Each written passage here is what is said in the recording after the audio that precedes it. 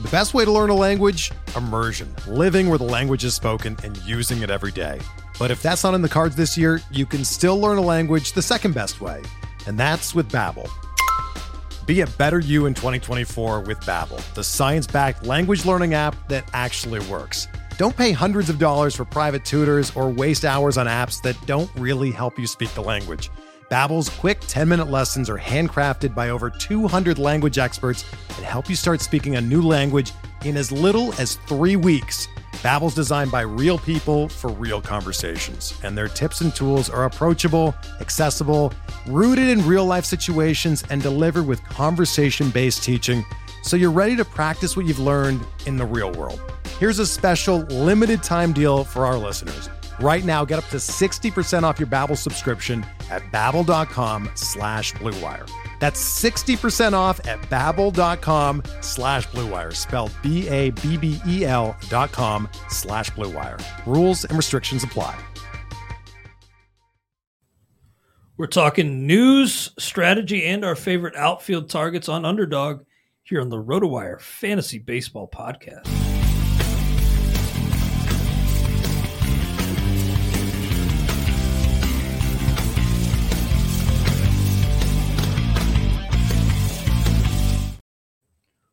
Welcome to the RotoWire Fantasy Baseball Podcast. We're sponsored by Fantrax, the most customizable free commissioner service in fantasy sports, and Underdog Fantasy, home of the biggest best ball contests in the industry. Great to be back on this Friday with you, Todd. The spring games getting underway. Your Red Sox in action against Northeastern, so they're doing some damage, as you'd probably expect against the college team. And then in about an hour or so, we got Texas and Kansas City and Seattle and San Diego. So finally, there are baseball games being played here in the States again. I have, there was a couple earlier. I've turned them off, so I'm not going to be distracted, but I had to turn them on just to make sure that my TV still was working. So, Masataka Yoshida's first spring training RBI. So woo! Welcome stateside Masataka Yoshida. Woo! And, that sound you hear is his price soaring. Not from just one spring training hit, but I do think he will. You never know. He will be getting costly in drafts as we get closer to opening day. I saw he was batting fifth this season, but do you think this exhibition game? Don't want to read too much into that. Do you think there's a chance he's leading off Yoshida for this Red Sox? That's what I've heard thus far. Kind of have to see. The Boston does have some moving parts, maybe not as many as they've had in the past, but I think it was just more maybe to get a look at some of the other guys. I don't know, but I do not see Yoshida hitting in the 5-hole come opening day. Yeah, I'm with you. And tomorrow, the first full slate of spring training games, so I'm excited, man. We'll be seeing guys eased in, and of course, a lot of the starters get shuttled out early in these games, but still just good to have baseball back on the TV. And I'm excited to, there's baseball on pretty much every day except for the All-Star break now until November. Yeah, every day aside from the All-Star break. Yeah, I didn't look at the schedule, but the past couple of years, the tendency has been to have day games just about every day, which is real nice for those of us that work at home and can work with a baseball game on in the background. I mean, I've enjoyed over the winter having Psych be on starting in January on my cable network from 2 to 4, 2 to 5. But I'm willing to put a baseball game on instead and catch the rerun for the 18th time, come the fall. Absolutely, man. Well, we got some news coming in. I mean, nothing too earth-shattering, but we'll try to keep you updated on all the happenings in spring training. Yes, news coming across the wire. And, this isn't really news, but I just wanted to mention that, Hunter Brown appears to be heading to the opening day rotation. We all kind of assumed that with Lance McCullers hurt, but like with Masataka Yoshida, Hunter Brown's price from here is about to increase, to say the least. So I'm kind of wondering, Todd, if you at this tentative stage see yourself paying an increased price for Hunter Brown of the Astros. I am ruining not having gotten Hunter. I think I did get him in a couple of underdog, but I am regrowing. That's a combination of regret and ruining. I am ruining not getting Hunter Brown because I do like who doesn't like the pitcher? But you're right. The price now, there's always someone who wants that shiny new toy. And there was a bit of a dip early because of McCullers being healthy, and you could get him a little early, but that's gone. That's just gone. Yes, Matt Leahy said in the chat, yesterday's price is not today's price. So that's deep. Yeah, that's the case for Hunter Brown. That is deep. That's the case for Hunter Brown and really everybody. So yeah, that's the market's constantly shifting. The target is constantly moving, but we'll do our best to keep you updated on the rising values and shifts in the market. Since we were talking about Brown, I wanted to mention too that Yordan Alvarez, his teammate, not doing any on-field drills with the Astros right now. So he got that left hand. He had issues with both hands last year. Is this nothing or something for you, Todd, with Yordan Alvarez? This is a lot. I mean, this is very concerning for me. Really? Yeah, he had both hands issued last year. It's back, and it just hasn't played yet. You know, the knees. You know, I mean, he had the surgery. We're hoping everything's okay there. But the point being, the cost of acquisition of Yordan Alvarez is, first rounder, $30, $35, $40. It's huge. So I don't, and the fact that he had both, he had hand surgery and everything. We don't know, and it's recurred so quickly. I think you have to be concerned. I mean, we're going to talk a little bit of underdog and outfield play, and he's a guy that I profiled him. I think it was from my site, from Masters Ball. And I was so excited that I joined an underdog draft right away so I could try to get the 4th or 5th spot and draft him. Mm-hmm. Actually, I got the 5th spot, and I was psyched, but he ended up going 4th. I get him, I didn't do another draft right away, but I do have him. But now, I mean, it's a bit of a risk. And, yeah, I mean, it's got to be concerning. And maybe there's a doctor would out there be able to say, no, don't worry about it. But how can you not be when he had injuries to both hands last year, soreness, and it's back again? It is a little strange. Old man knees and old man hands, I guess, on Yordan Alvarez too. Just a little strange, but I guess you do have to. I don't know. Well, I'm not lowering him. Like our next roundtable is coming out. Yeah. I'm not going to lower him this update, but it's something I'm definitely keeping in the back of my mind. The optimistic glass half full part is, even with the issues last year, he's still raked. Yeah, and in those best ball, when he has a monster week, forget about it. Yeah. So I mean, the fact that he's still crushed to me, it was more of imagine how good he's going to be without the hand soreness, more than anything else. So yeah, I'm with you. The roundtable rankings could very well come out as we're on air, but I didn't touch him. I think other guys around him went up and down, so I don't remember if he moved or not, but I didn't touch him. Now, over in Atlanta, Ozzie Albies revealed today that how about that? That he had, quote, a regular cleanup on his shoulder. So an arthroscopic procedure, going to be DHing early on. Doesn't sound like he's really in danger of missing opening day, but now we know he's coming off a procedure. He's really hasn't hit for much. Well, he hit for power in 2021, so that was just really last year that the average and the power cratered. Really tough guy for me to value. I was just talking about that with James Anderson on the XM show. Really tough guy for me to rank right now, just because I don't know really what level he's at and what you're getting with Albies. Are you willing to take that shot, or do you see other second basemen you like at cost better? I think that's the key is at cost.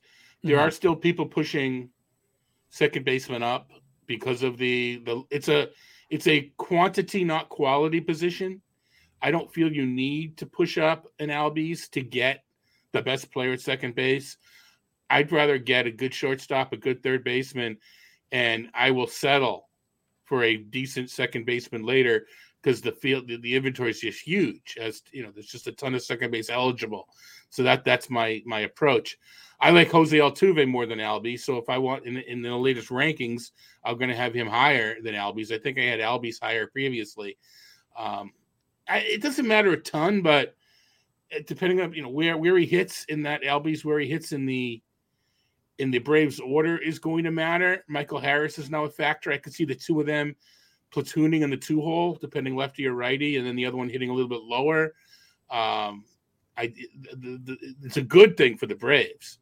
They've got so much flexibility. They could pick a name out of a hat at 1 through 5 and still crush it. I'm going to tell you this right now. I do not think I'm going to have Ozzie Albies on a single team. Okay. I just don't see it this year. I don't think I'm going to either. I don't think I'm going to either. And it's really, I enjoy. Sorry, go ahead. I like watching the Braves. I enjoy watching them play, but I think there's still a residual stud element to his game that I don't think we need to pay for. Yeah, and I'll tell you, it's mostly it's uncertainty about health and performance, but also where he's going. I need to attack starters, closers, catchers. There's too many comparable players to Albies. Yeah. And I'm addressing other needs where he's going in draft. Well, you can't get everything you want, right? In a 15th especially, you can't get everything you want. And so I'm going to try to get more of what I want. Where Ozzie Albies is going, I feel like I could get Jorge Polanco, Brandon Lau, somebody like this much later. Yeah, exactly. You like Brandon Lau this year? Because I'm kind of back on him now. So I do, not as much as our colleague and partner Eric Halterman. It's all too big on him. Yeah, and so much so that I've actually grabbed him at a couple of underdogs just because Eric, all right, whatever. And you mentioned Carrasco a couple weeks ago, Carlos Carrasco. So I took Carrasco as my last pitcher in a couple of underdogs too. So if I win, I'm gonna have to share the wealth a bit with these people who are giving me my 16th, 17th, and 18th picks. Well, you know what? You gave me one, and after you had one that I ended up taking in a couple subsequent. One of your pitching flyers from last week. I forget. Oh, it might have been Trevor Rogers. That's who it was. Okay. He was one of your last. We haven't done infielders yet, but Jake Cronenworth is the complete bargain. It's either your big bargain on the board. He's just the bar. Yes, he's silly. But anyway. Nice. Well, yeah, I wanted to mention that about Albies because, it's arthroscopic and it doesn't seem like his availability for opening day will be affected. It's just adds another layer of uncertainty for Albies for me. And elsewhere in that, not elsewhere in that division, he used to be in that division. Now with the Texas Rangers. You know what else it does? And maybe we're getting a little granular here. I don't know. But for the pitching, I sure would like Grissom and Albies to work together, up the middle, as a double play combination, or even just because of the shift rules. It's not so much double play combination, but just working in tandem where they're each going to be settled as far as where they're going to be playing within legally put within the shift rules. And I think that Grissom's going to be the shortstop. And I know there's some question about that still, but I'd like to get the two of them together on the field at the same time. And it sounds like that's going to be delayed a little bit. Mm-hmm.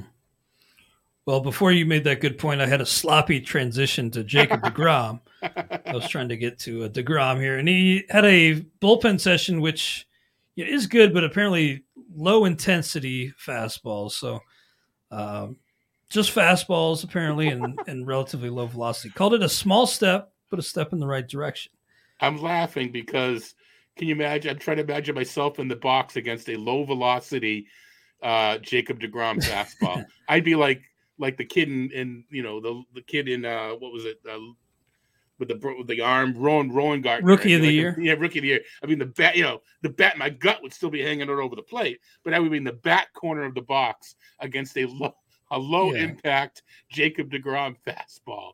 It'd be like Barry Bonds in that movie Whiffin, but it'd be deGrom's low intensity fastball. Yeah, this is it's 95. It's low. It's 5 miles an hour slower than normal. Yeah, it's. Oh man. I would love to see what a low intensity DeGrom is like. And when he was rehabbing in like Jupiter, those youngsters got to see it.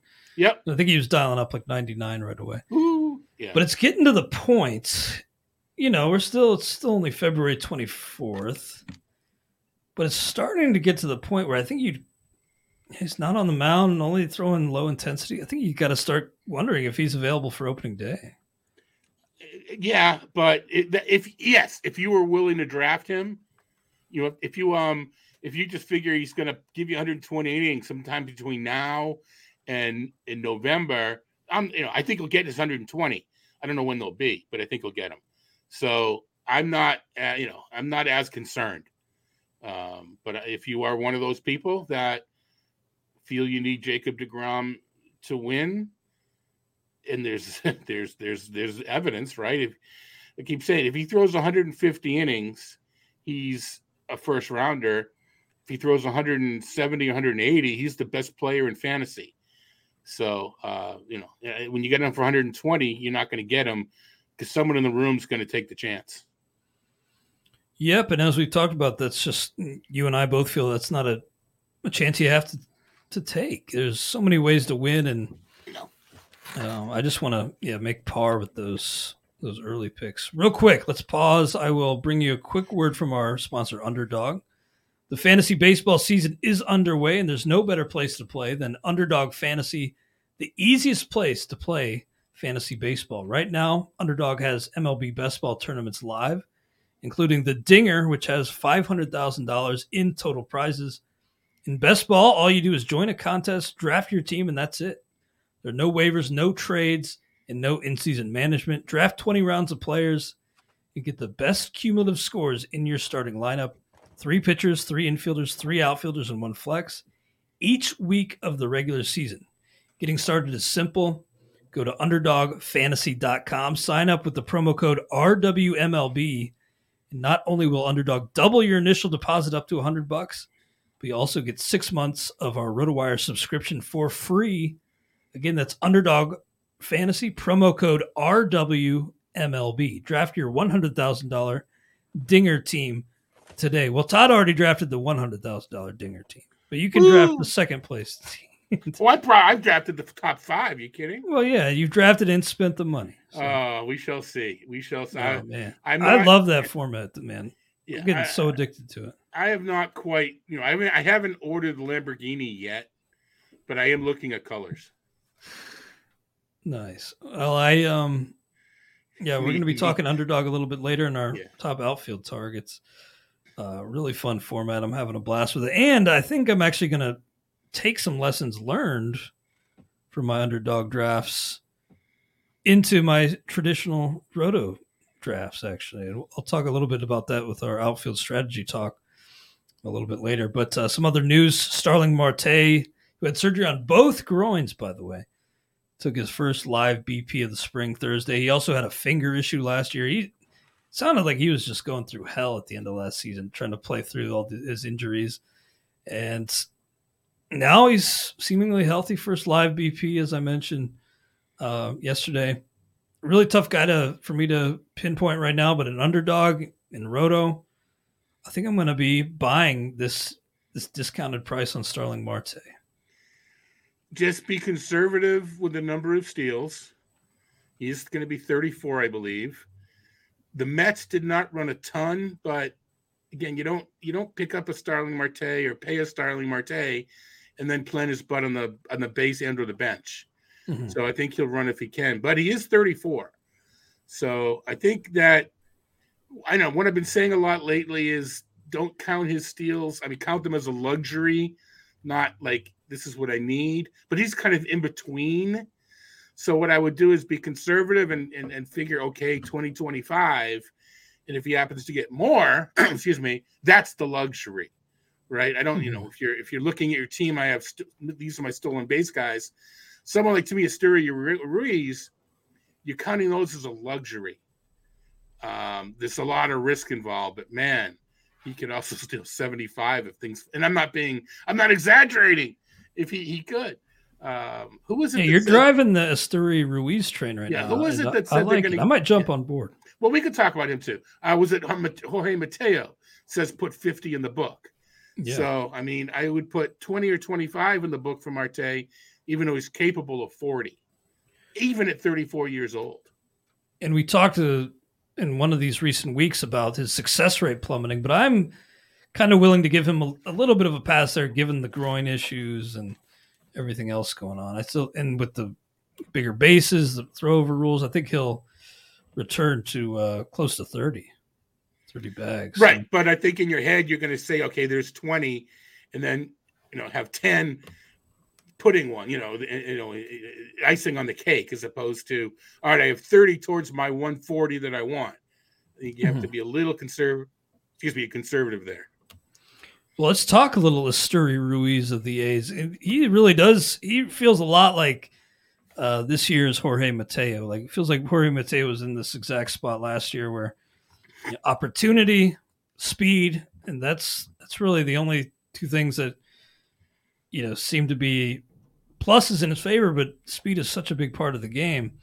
Not a total nothing as a prospect either, but if you take a shot on him, you're really chasing after the speed. Is that a worthwhile gamble in a traditional mixed league, Esteury Ruiz? So here's the difference between Mateo and Ruiz: 474, 457, and 402.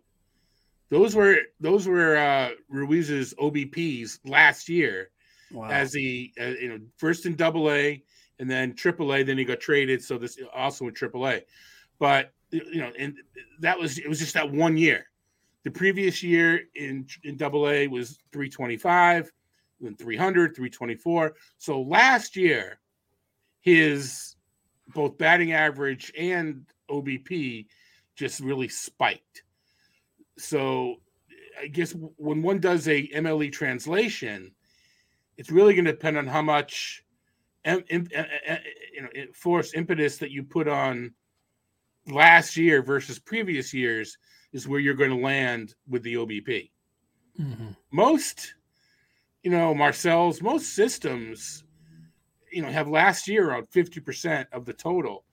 And you're just going to have his OBP through the roof. And then you mentioned Rob Silva earlier. This is one of Rob's things where you have to look at a projection as kind of in a practical point of view, that if, look at the projection, look at the slash line, and look at the playing time.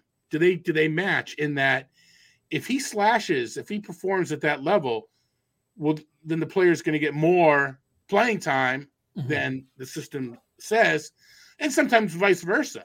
Sometimes you see a player with a bunch of playing time, but there's no way he plays that much if he produces at that level. So my point being, if Ruiz, and last year Ruiz, it was only 35 at bats, a 194 OBP. So in a month, if not even that, in a week for some people, he just didn't get on. So it's where that OBP is, because he's gonna run about half the time that first base is second base is open and he was on. I read the three OBPs, 37, 23, and 25.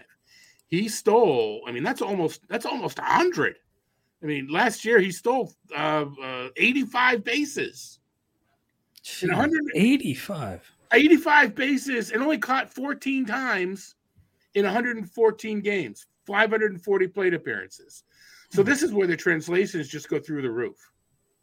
Those are really encouraging on base numbers. You're right. Yeah. So this is why. Yeah, but it was 1 year. Was it? Is it sustainable? What was it? Something he figured out? Now pitchers are going to attack him, and flip the script again. But the upside here is just huge. So I want some of Esteury Ruiz, just because, I mean, it's not just dreaming. I mean, the numbers are it was through the roof. But you can't say for the past 4 years he's gotten on base 40% of the time. It's for 5 months of in minor leagues. But he's 22 and 23 years old. So the age versus level is kind of right on target. Maybe not so much for the AA, but for the AAA, 23-year-olds in AAA is fine. So I want I want to be a year too early for Ruiz. I don't want to be a year too late. So if you can get him at a point where I'm set, in a 15-team mixed league, where I'm set and I kind of like what I have, do I take Marquena? Do I take some boring, it's going to be nice, but, I can wait 3 rounds and get someone similar outfielder?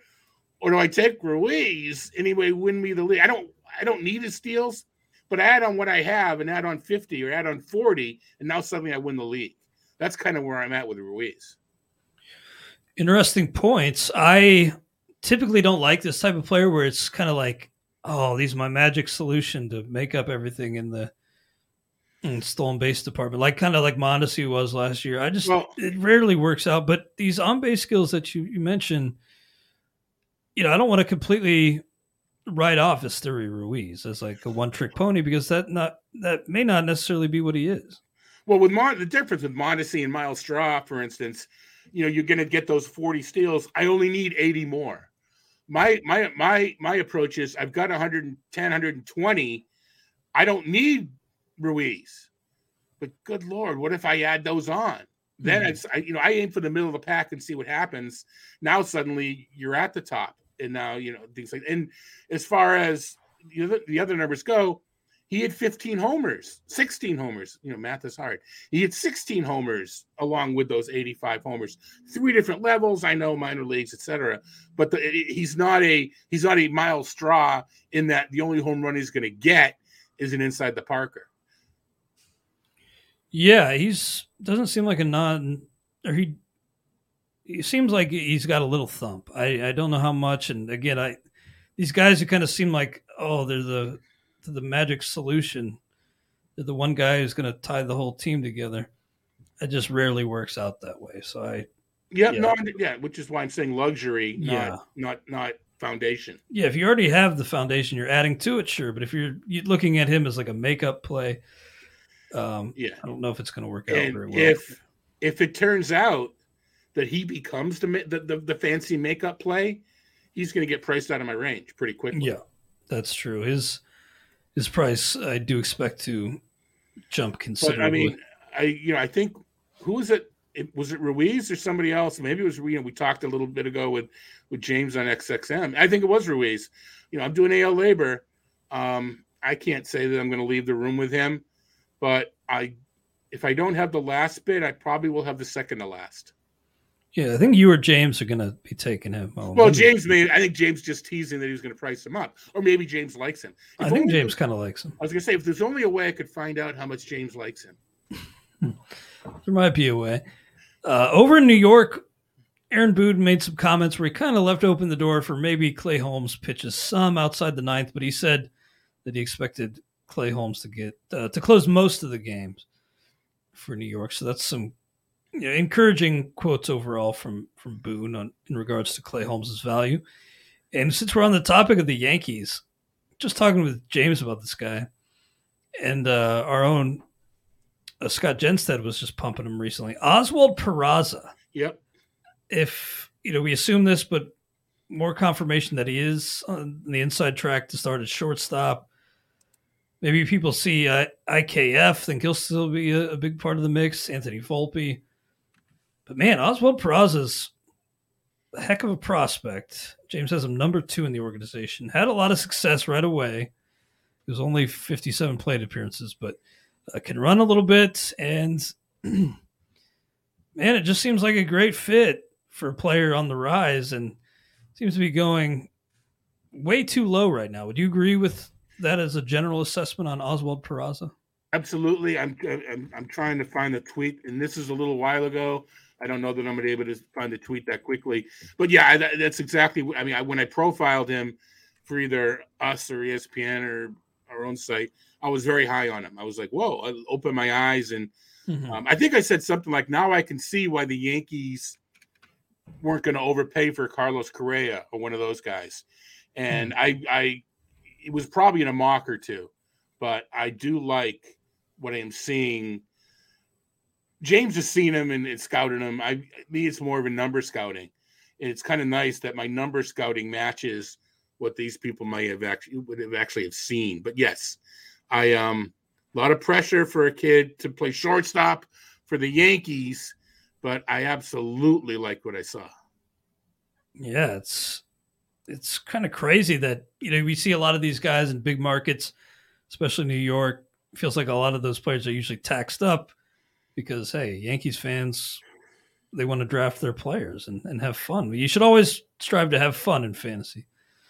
But yeah, he doesn't seem to be getting that tax for whatever reason. I think IKF is pretty much,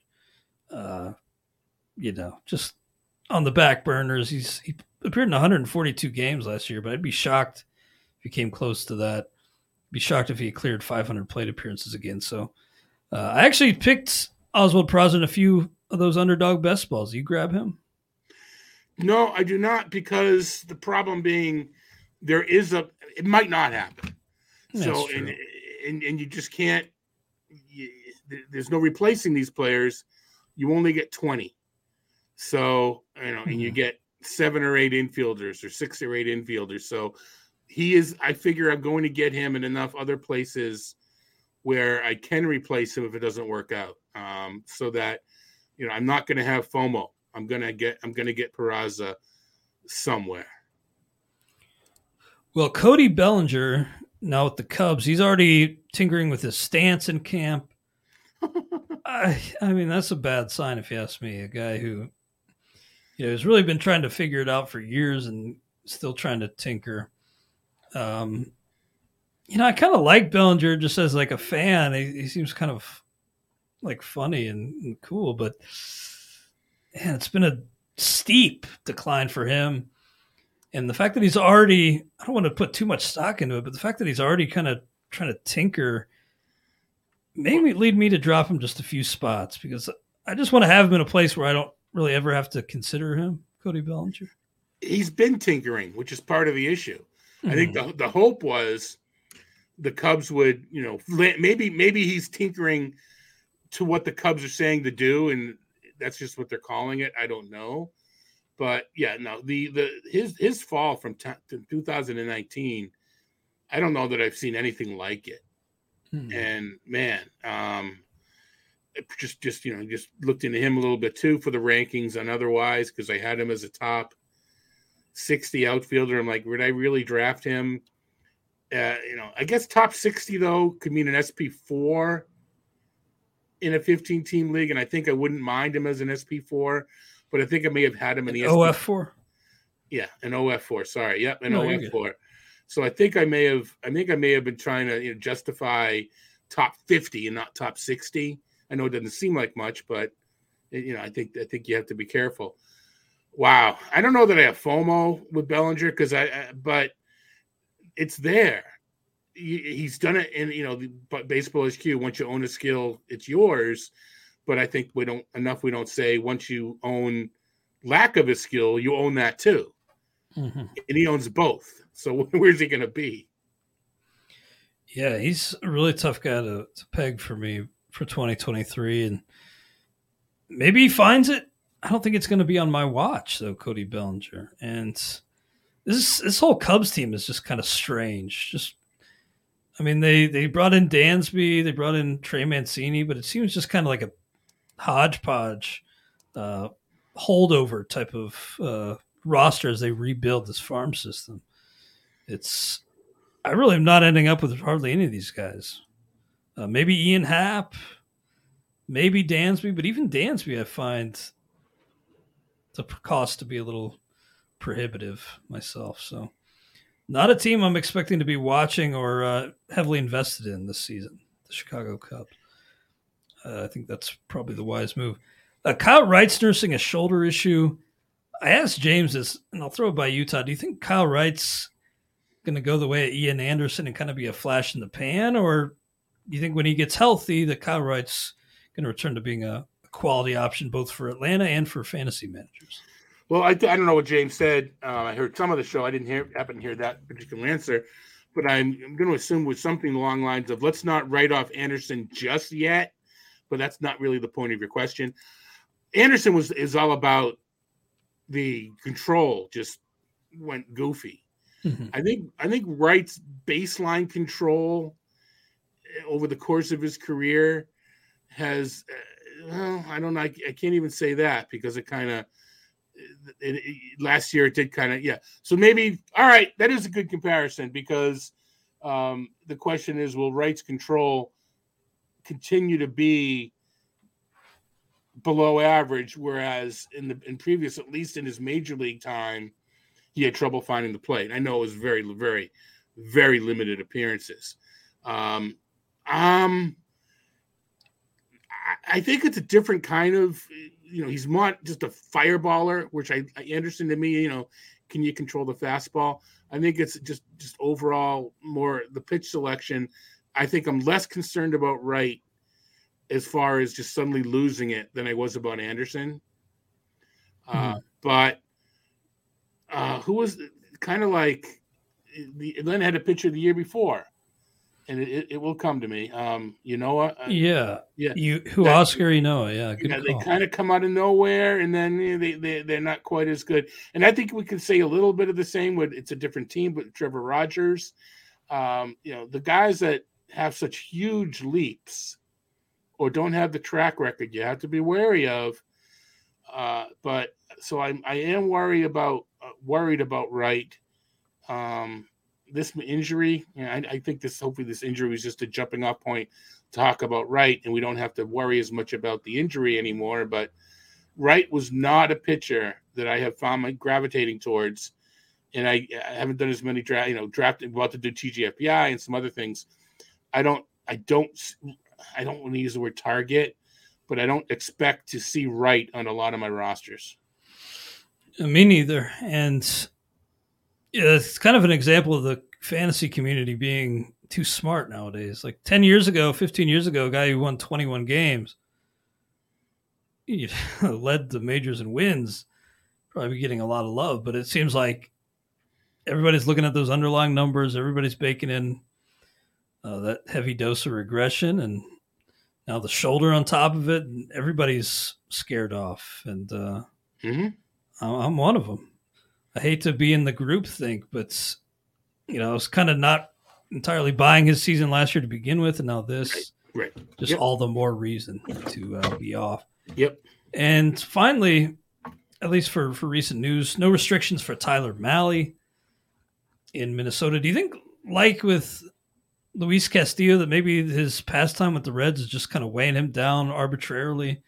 He's not with the Reds anymore, folks. Tyler Mahle doesn't have to play uphill constantly. Are those down years with Cincinnati and all those tough starts in Great American Ballpark dragging Tyler Mahle down more than he should? I think so. I know the schedule isn't quite as favorable because you only get to play KC and Detroit 13 times and not 19 times. But there's plenty of opportunity still to use a Tyler Mahle if he can stay healthy. He misses bats, issues are home runs, and so the Indians are the Guardians are a good lineup. I need some shock therapy for every time I say Indians. The Guardians are a good lineup, so even though they're going to score some runs, they don't have the home run oomph that you worry about for Tyler Mahle. So I absolutely am. I don't think we're talking about. We've already talked about pitchers. I don't remember if Mahle came up with Underdog, but I've got 4 or 5, aces when I'm looking to fill out my staff with a guy that can pop any particular week. Tyler Mahle is on my 6th and 7th starting pitcher spot in Underdog. Awesome. Well, we will pause briefly, and it'll be very brief for you listening live to the show. But we'll pause for a quick word from our Blue Wire sponsors. We're driven by the search for better. But when it comes to hiring, the best way to search for a candidate isn't to search at all. Don't search, match with Indeed. Indeed is your matching and hiring platform with over 350 million global monthly visitors, according to Indeed data, and a matching engine that helps you find quality candidates fast. Ditch the busy work. Use Indeed for scheduling, screening, and messaging so you can connect with candidates faster. Leveraging over 140 million qualifications and preferences every day, Indeed's matching engine is constantly learning from your preferences So the more you use Indeed, the better it gets. Join more than 3.5 million businesses worldwide that use Indeed to hire great talent fast. And listeners of this show will get a $75 sponsored job credit to get your jobs more visibility at Indeed.com/Blue Wire. Just go to Indeed.com/Blue Wire right now and support our show by saying that you heard about Indeed on this podcast. That's Indeed.com/Blue Wire. Terms and conditions apply. Need to hire? You need Indeed.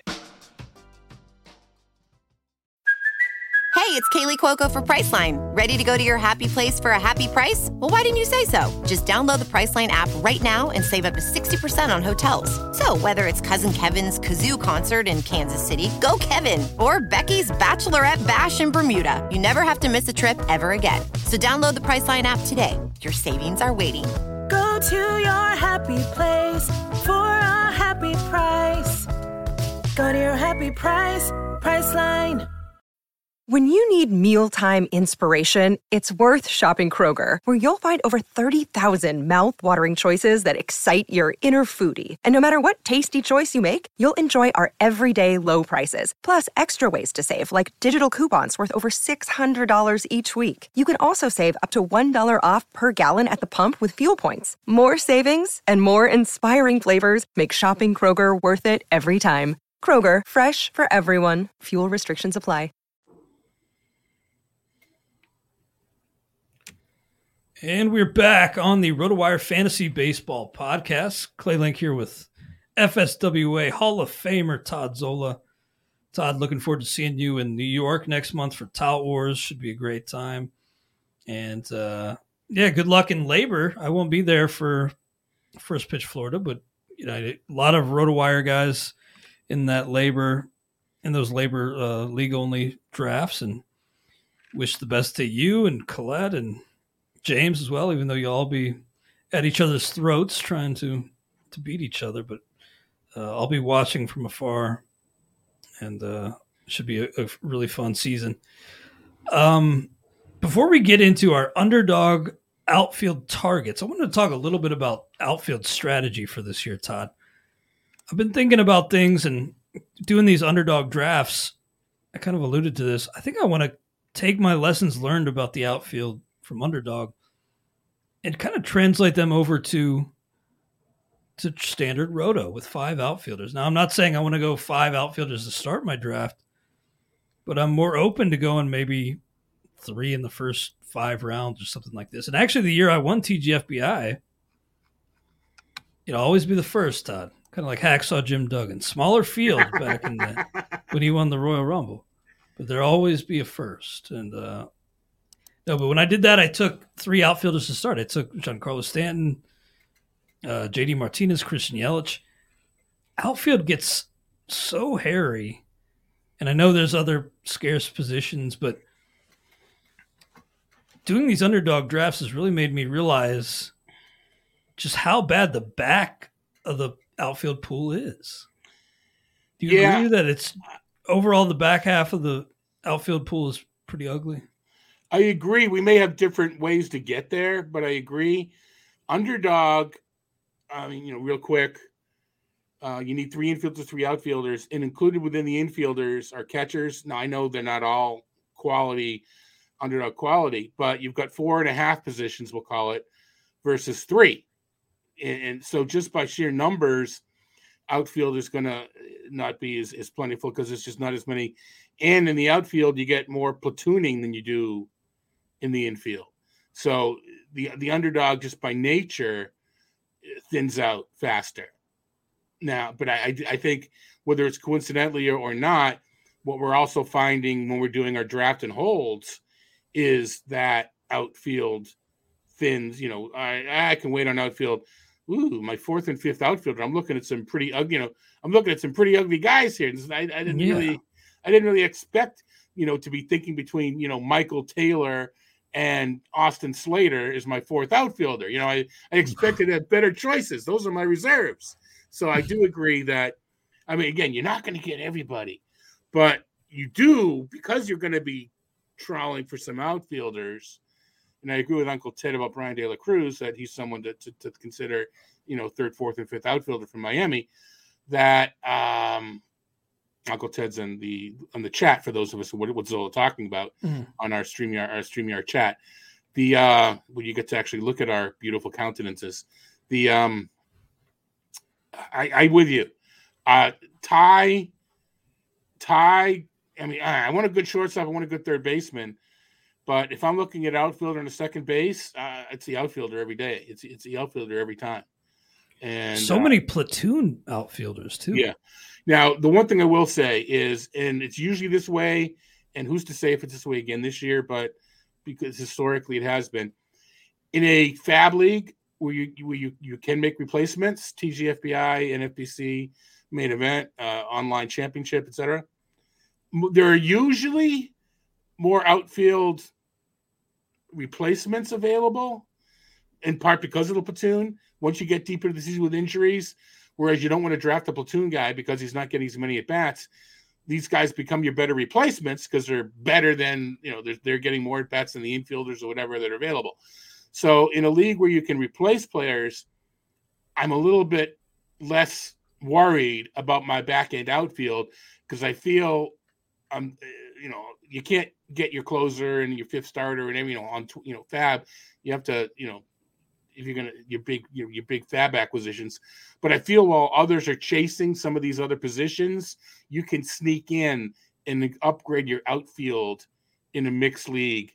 So in TGFBI, I'm more amenable to, my fifth outfield is not all that great, but it's going to be in a month. It's going to be someone completely different. I hear you, man. I've mentioned in the past that I want to prioritize catcher a little bit more this year, and you can't get everything you want again. Yeah, but I want to. I really want to load up on the top outfielders. I need to, complain now. I'm singing that Rolling Stones song to myself all day now because of you. You can't always get what you want. So thank you. Oh, you're welcome. I mean, there's worse. No, it's an important thing to keep in mind for fantasy because what Zola's singing, that's important. I mean, everybody wants to come out of a draft feeling great, every spot covered, all their bases covered. But 15-team mixed draft, mixed auction, you're going to have some spots. And Scott Pianowski said, you're probably going to hate your team, and that's probably a good thing in a 15-teamer if you come out of it not really feeling isn't it great. What's weird is in a 12-teamer, you usually do feel pretty good. Mm-hmm. And you look at the other 11 teams, you go, wow, that's a good team too. That only 3 teams. That's where the cliff insanity is. That's where it falls so quickly. You're right that you kind of have to go into a 15-team draft with a plan on how to not draft something early but make up for it later, so that it's still strong. Once in a while, it's just the way things fell, your draft spot, the way the wind's blowing. Once in a while, things just fall into place, right? Mm-hmm. It doesn't mean that you're going to win with that team. But if I draft 10 teams, a couple of draft champions and TGFBI, whatever, there's always that one team that whoa, I love this one. For me, it's usually a mock. Mm-hmm. But, my MO is I do my best in leagues that don't pay the most money. But anyway. Well, I'm glad we touched on that because I wanted to at least mention that my eyes have kind of been open through these underdog drafts as to just how shallow outfield really is, especially when you have to start 5 of them. Yep. I think we all kind of think of, catcher, third base. Outfield is real thin, actually. And this is why I think it's a Will Myers, okay? You draft him as your corner. But if you need, you can put him on the outfield. Things like I think you try to get yourself. I mean, Hunter Dozier, depends if you believe he's going to, there's look at some first base outfield and try to put them in the middle, knowing that if you don't find that outfielder later, you're going to get that corner. You're going to get Rowdy Tellez or whoever it might be, and then move, shift Myers to the outfield. We don't outfield first base. We don't think, we kind of wave that off as dual eligibility. I think it's really important this year. Yeah, that's a really good point too. And I just wanted to, before we got into the specific outfielders we're targeting, I wanted to mention just how I'm kind of using my experience on underdog. No, makes sense. Yeah, using that strategy and carrying it over to traditional leagues because it has dawned on me just how how ugly it gets. But now let's get into our official underdog segment of the week. Use promo code RWMLB. Not only will Underdog double your initial deposit up to $100, but you also get 6 months of our RotoWire subscription for free. Todd, today's main subject of conversation in regards to best ball, top outfield targets. Of course, we all want to grab one of those top dogs at the very top of the board if we can. But as we're making our way down, trying to get to the magic number of 6 outfielders, who are we grabbing in our drafts? And my number 1 is Brandon Nimmo. Not always the biggest Nimmo guy in traditional 5x5 roto, because he doesn't stand out with the power, doesn't stand out much with the speed, but he's got the perfect skill set for a points league like this. I'm kind of surprised at how reasonable he is. Most outfield prices on Underdog are through the roof, but it always feels like Nimmo's price is right for me. My concern with Nimmo, and this is a concern in any format, is last year he shed the injury bug. Is he done? Is he now not injury prone? Because again, in Underdog, you can't replace him. So it's just, if he happens to be out during the playoffs, because you have to keep in mind it's a cut line type format, that's my only issue. I'm trying to see around that range who I'm getting for outfield. I don't see anybody in the outfield that I'm kind of picking in that range of Nimmo. I have actually picked up Christian Yelich a couple of times in that range. I've got some other guys that I know I'm getting, but I'm looking around the ADP in the mid 50s. I was all over Corbin Carroll early, but I kind of felt as if I can't have Corbin Carroll on every team, so I need to back off of Corbin Carroll. But a few rounds later, and I'm playing chicken with my room with Anthony Santander. He's the guy that when I have my 2 outfielders early and I want my third, it's usually Santander, and his ADP is around 85. I have him ranked in the 60s. So it's like, is he gonna make to me that round in between where I have him where I have him ranked in 85 is what? That's the 7th or 8th round.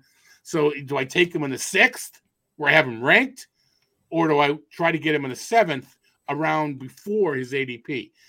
So I'm always playing chicken with Santander. Yeah, Anthony Santander was on my list as well. Really good outfield pick, I think, if you can get him. That's when it really gets into the weeds, where, I mean, he's like the last, him and JD Martinez, who's on my list, kind of the last good outfield options, I feel like.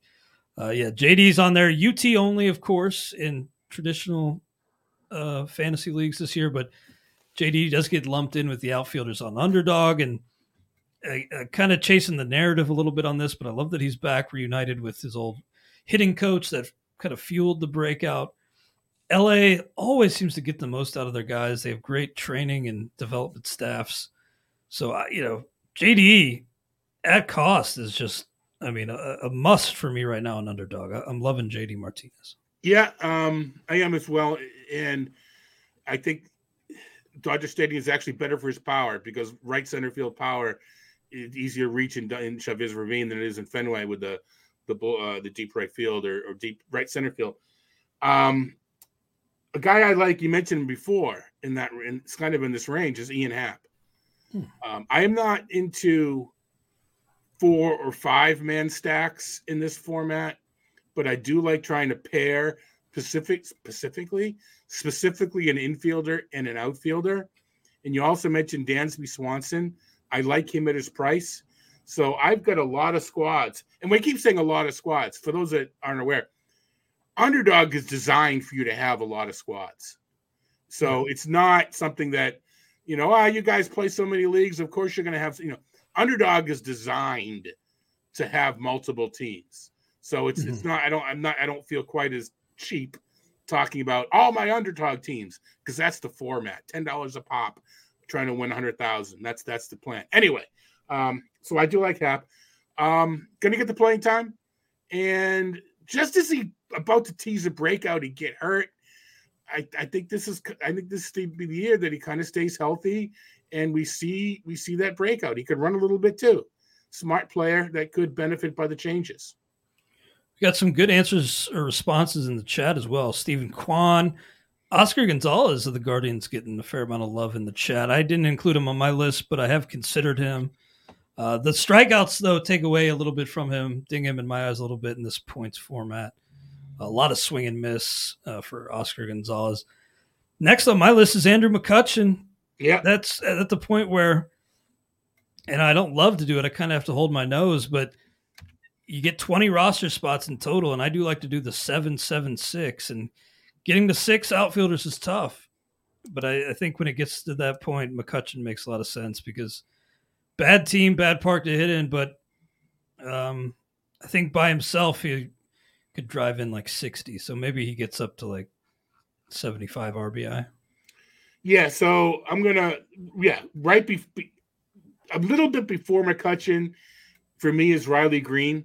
And I just kind of see a breakout. So I think he's just being downgraded a little bit. He wasn't great he was hurt last year. I do see a bit of a breakout in general. Maybe we can talk about him more in a general case. But right next to McCutchen in ADP is Austin Hayes. And even though I mentioned that I like an infield and an outfield for my stack, if I end up with McCutchen and if I end up with Santander and Hayes, I don't sweat it. I don't expect them both to be in my lineup every week, but that week that the Orioles, they pop, they have they're facing some weak pitching or et cetera. That's what you kind of want. So I am not at all against Austin Hayes. I know he's not an outfielder, but Ryan Mountcastle is someone I'm often able to pick up once I'm past my 3 infielders. And that there I get my infield outfield stack. Nice. Yeah, I got to admit, Austin Hayes has been a little bit of a blind spot for me. I haven't really ever considered him this draft season. But he is very – what's that? He's a boring compiler. Yeah, he is very much boring, but I should probably give him another look, and Riley Green, who didn't really do much at all last year, but you know what? Really hyped as a prospect, and last year is last year. He didn't – it's hard to explain. I mean, not that hard. It's not hard to explain. It's easy to explain. He hit for batting average, at least within realm of a rookie. He didn't run. He didn't get homers. So I think that it's just growing pains, if you will. I think those will come. He wasn't overmatched. He didn't strike out a ton. He hit like 256 or something, which isn't horrible at all. Part of it's the expectations were so high. He was being, he got hurt early, so out of rookie of the year contention. But he was the Twins. The Tigers are going to have a chance for an extra draft pick because of Riley Green. That kind of went away quickly. But I think that sometimes we forget how we felt about a player a year later based on what they did. And sometimes the best pre-draft preparation is to look back at the previous year's ADP to remind ourselves what we thought of these players, because one year might not be enough to change our opinions as much as we are. And I think that's the case with Green. Nice. And my last pick for top outfield targets, Jarred Kelenic. Now, bear with me. I know I was wrong previously, but look, Kelenic's still young, still highly touted, and Rob Silver made a good point on this pod recently with James Anderson that for as bad as he's been, he's also been historically unlucky in terms of balls in play. So that's not all bad luck necessarily, but he's really had a tough time on balls in play. So maybe partially bad luck mixed with the bad results and bad skills. But even when I prioritize outfielders early, I'm finding myself an underdog struggling to get to 6. So I've been popping up Jarred Kelenic ahead of ADP, well ahead of ADP in recent drafts. And he's kind of my last outfielder target, and we'll see. But when it gets to that point, there are very few outfielders that have any appeal. Right. I'm actually, I think I'm going 6-7-7. I was doing 7 pitchers, but Chris Baseball on Twitter I talked with him on a RotoWire podcast, and convinced me to go 6 pitchers and 7-7. So I'm reaching for the last outfielder often, and sometimes it's Kyle Stowers to get another in a Baltimore stack. But a guy that I am, for the talk, and I know we want to cut it short or cut it off. Call me a homer if you want. I don't care. But Adam Duvall, is there a player built for Fenway? And I know he hit 3 home runs in a game, blah, blah, blah. I know whatever. But if he can stay healthy and play enough defense in center field, a right-handed fly ball hitter in Fenway Park. If I get Tristan Casas earlier, then I've got my infield outfield potential double hit there. So yeah, Adam Duvall is the outfielder that I'm getting, for my 7th outfielder often. Nice. Well, that'll do it for our Underdog Best Ball segment, our outfield targets.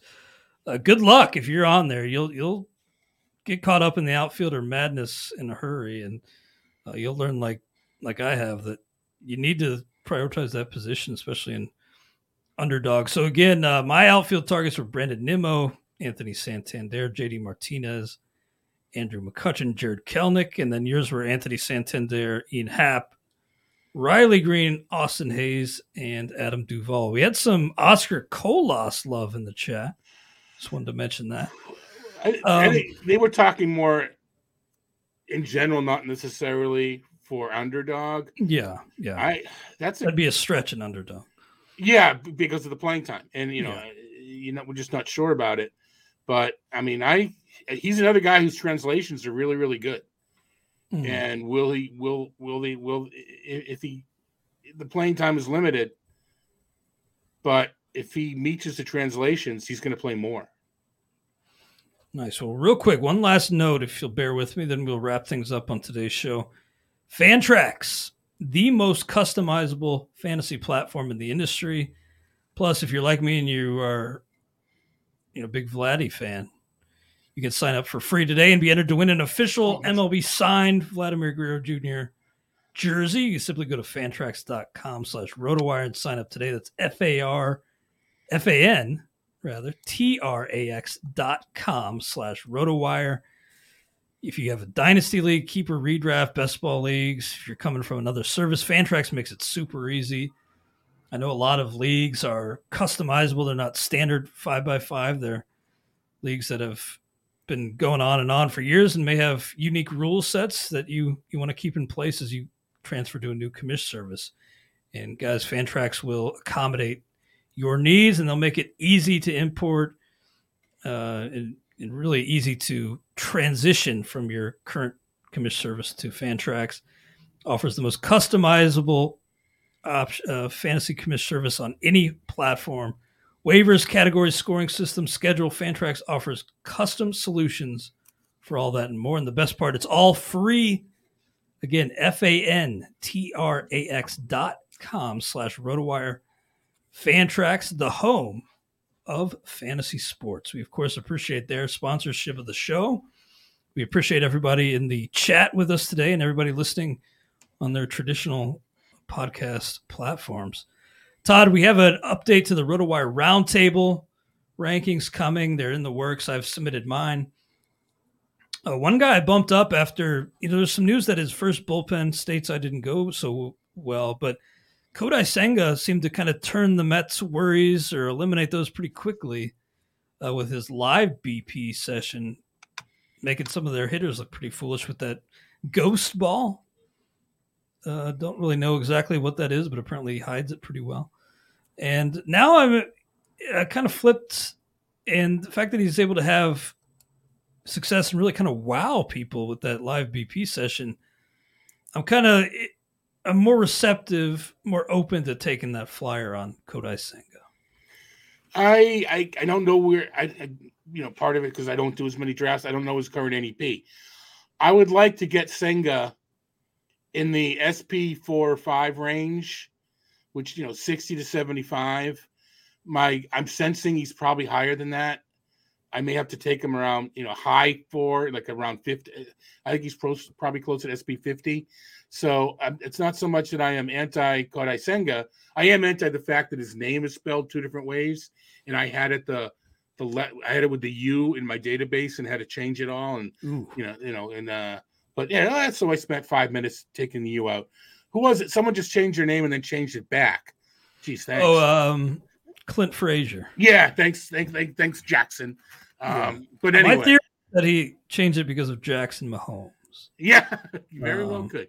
But anyway, as far as Senga, pitchers have translated better than hitters over the past couple of years.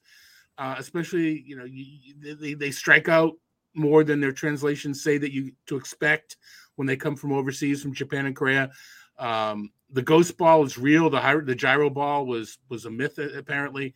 So I'm excited about Senga. I just don't know that I'm going to have him because all it takes is one in every room to want that toy more than me. And I think that'll be the case. A guy that I added to my list and pushed up pretty highly is Jordan Walker. Now, I defer to James, and James kind of threw some cold water on it, this topic when we were talking on XM earlier, saying there's a lot in St. Louis that his way, but we're talking about a top prospect in the game. So I'm thinking after guys like Newt Barr off the board, maybe like Harrison Bader, Riley Green.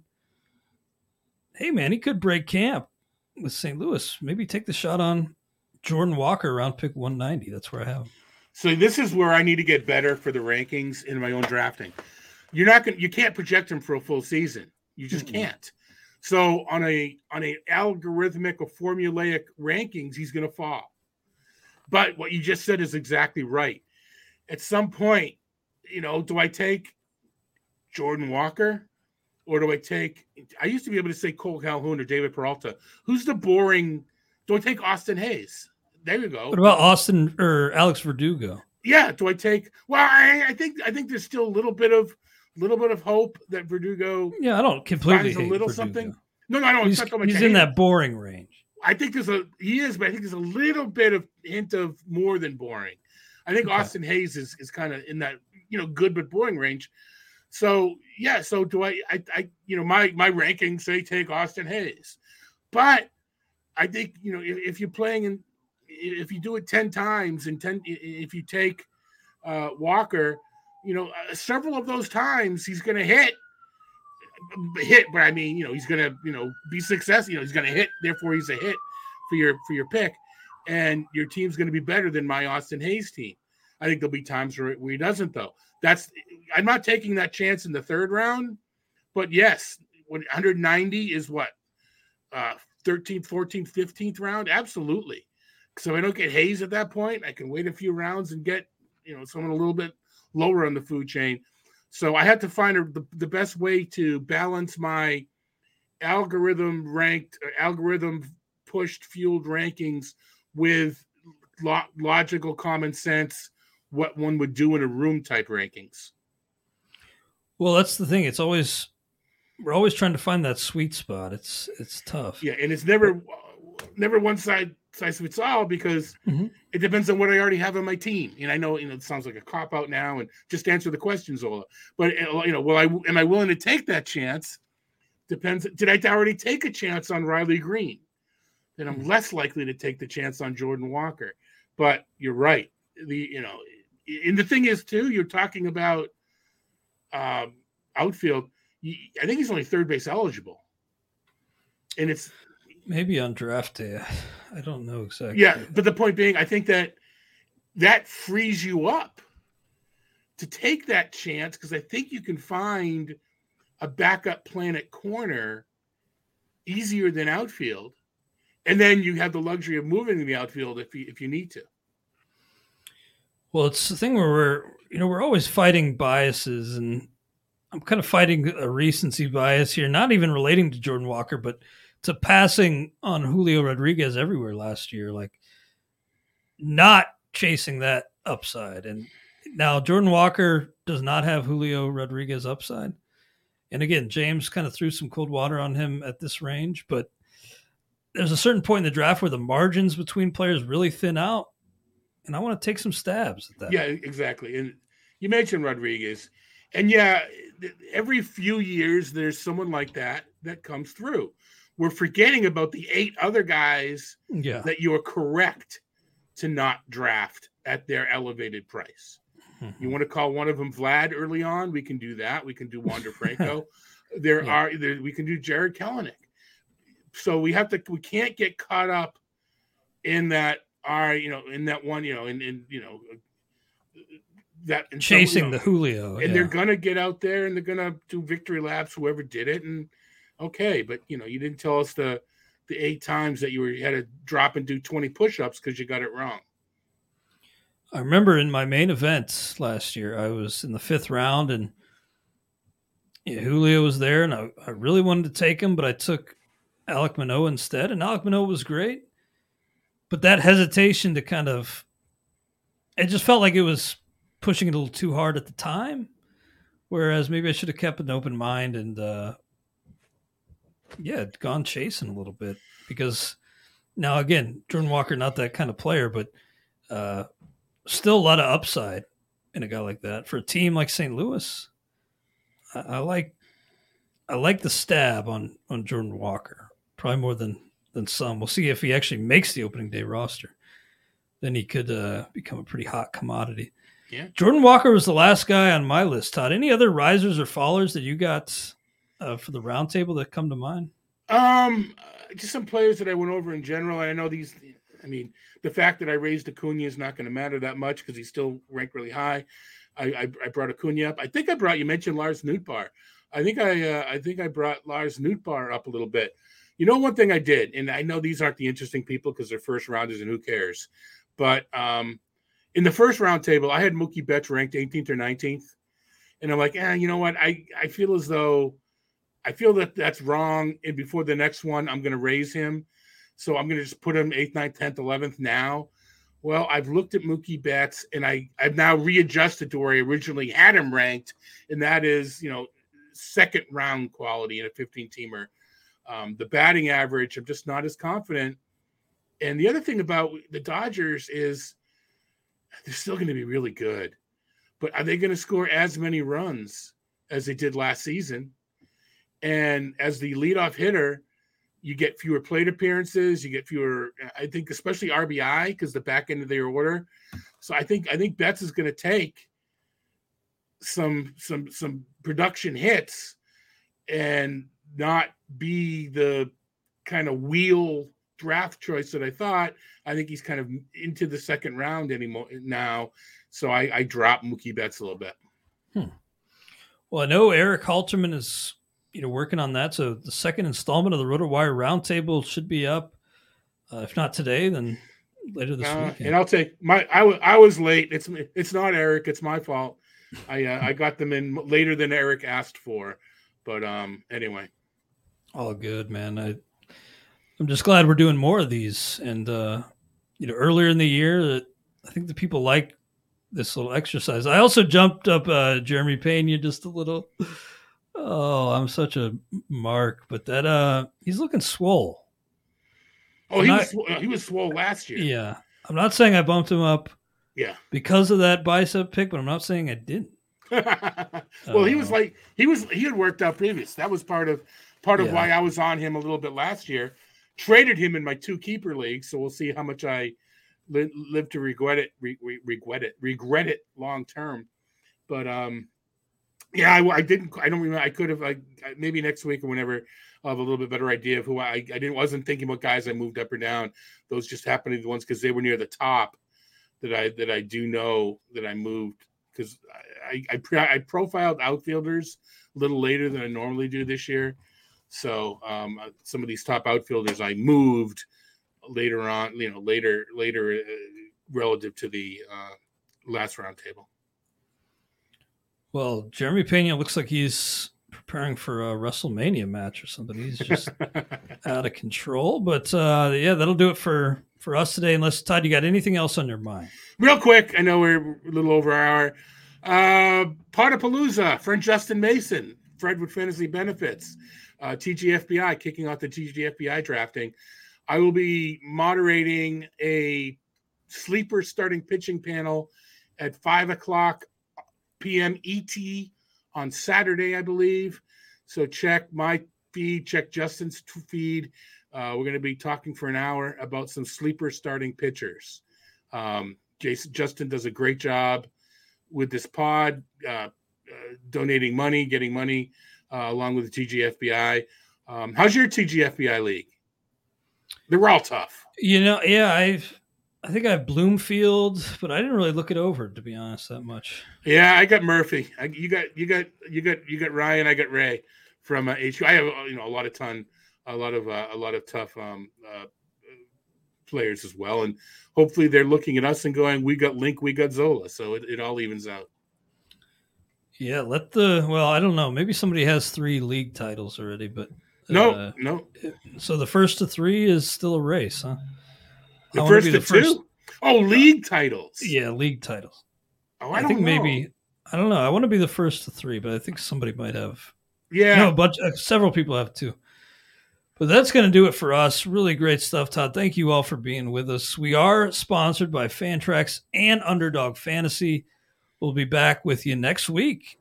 Clay and Todd on the Friday edition of the RotoWire Fantasy Baseball Podcast.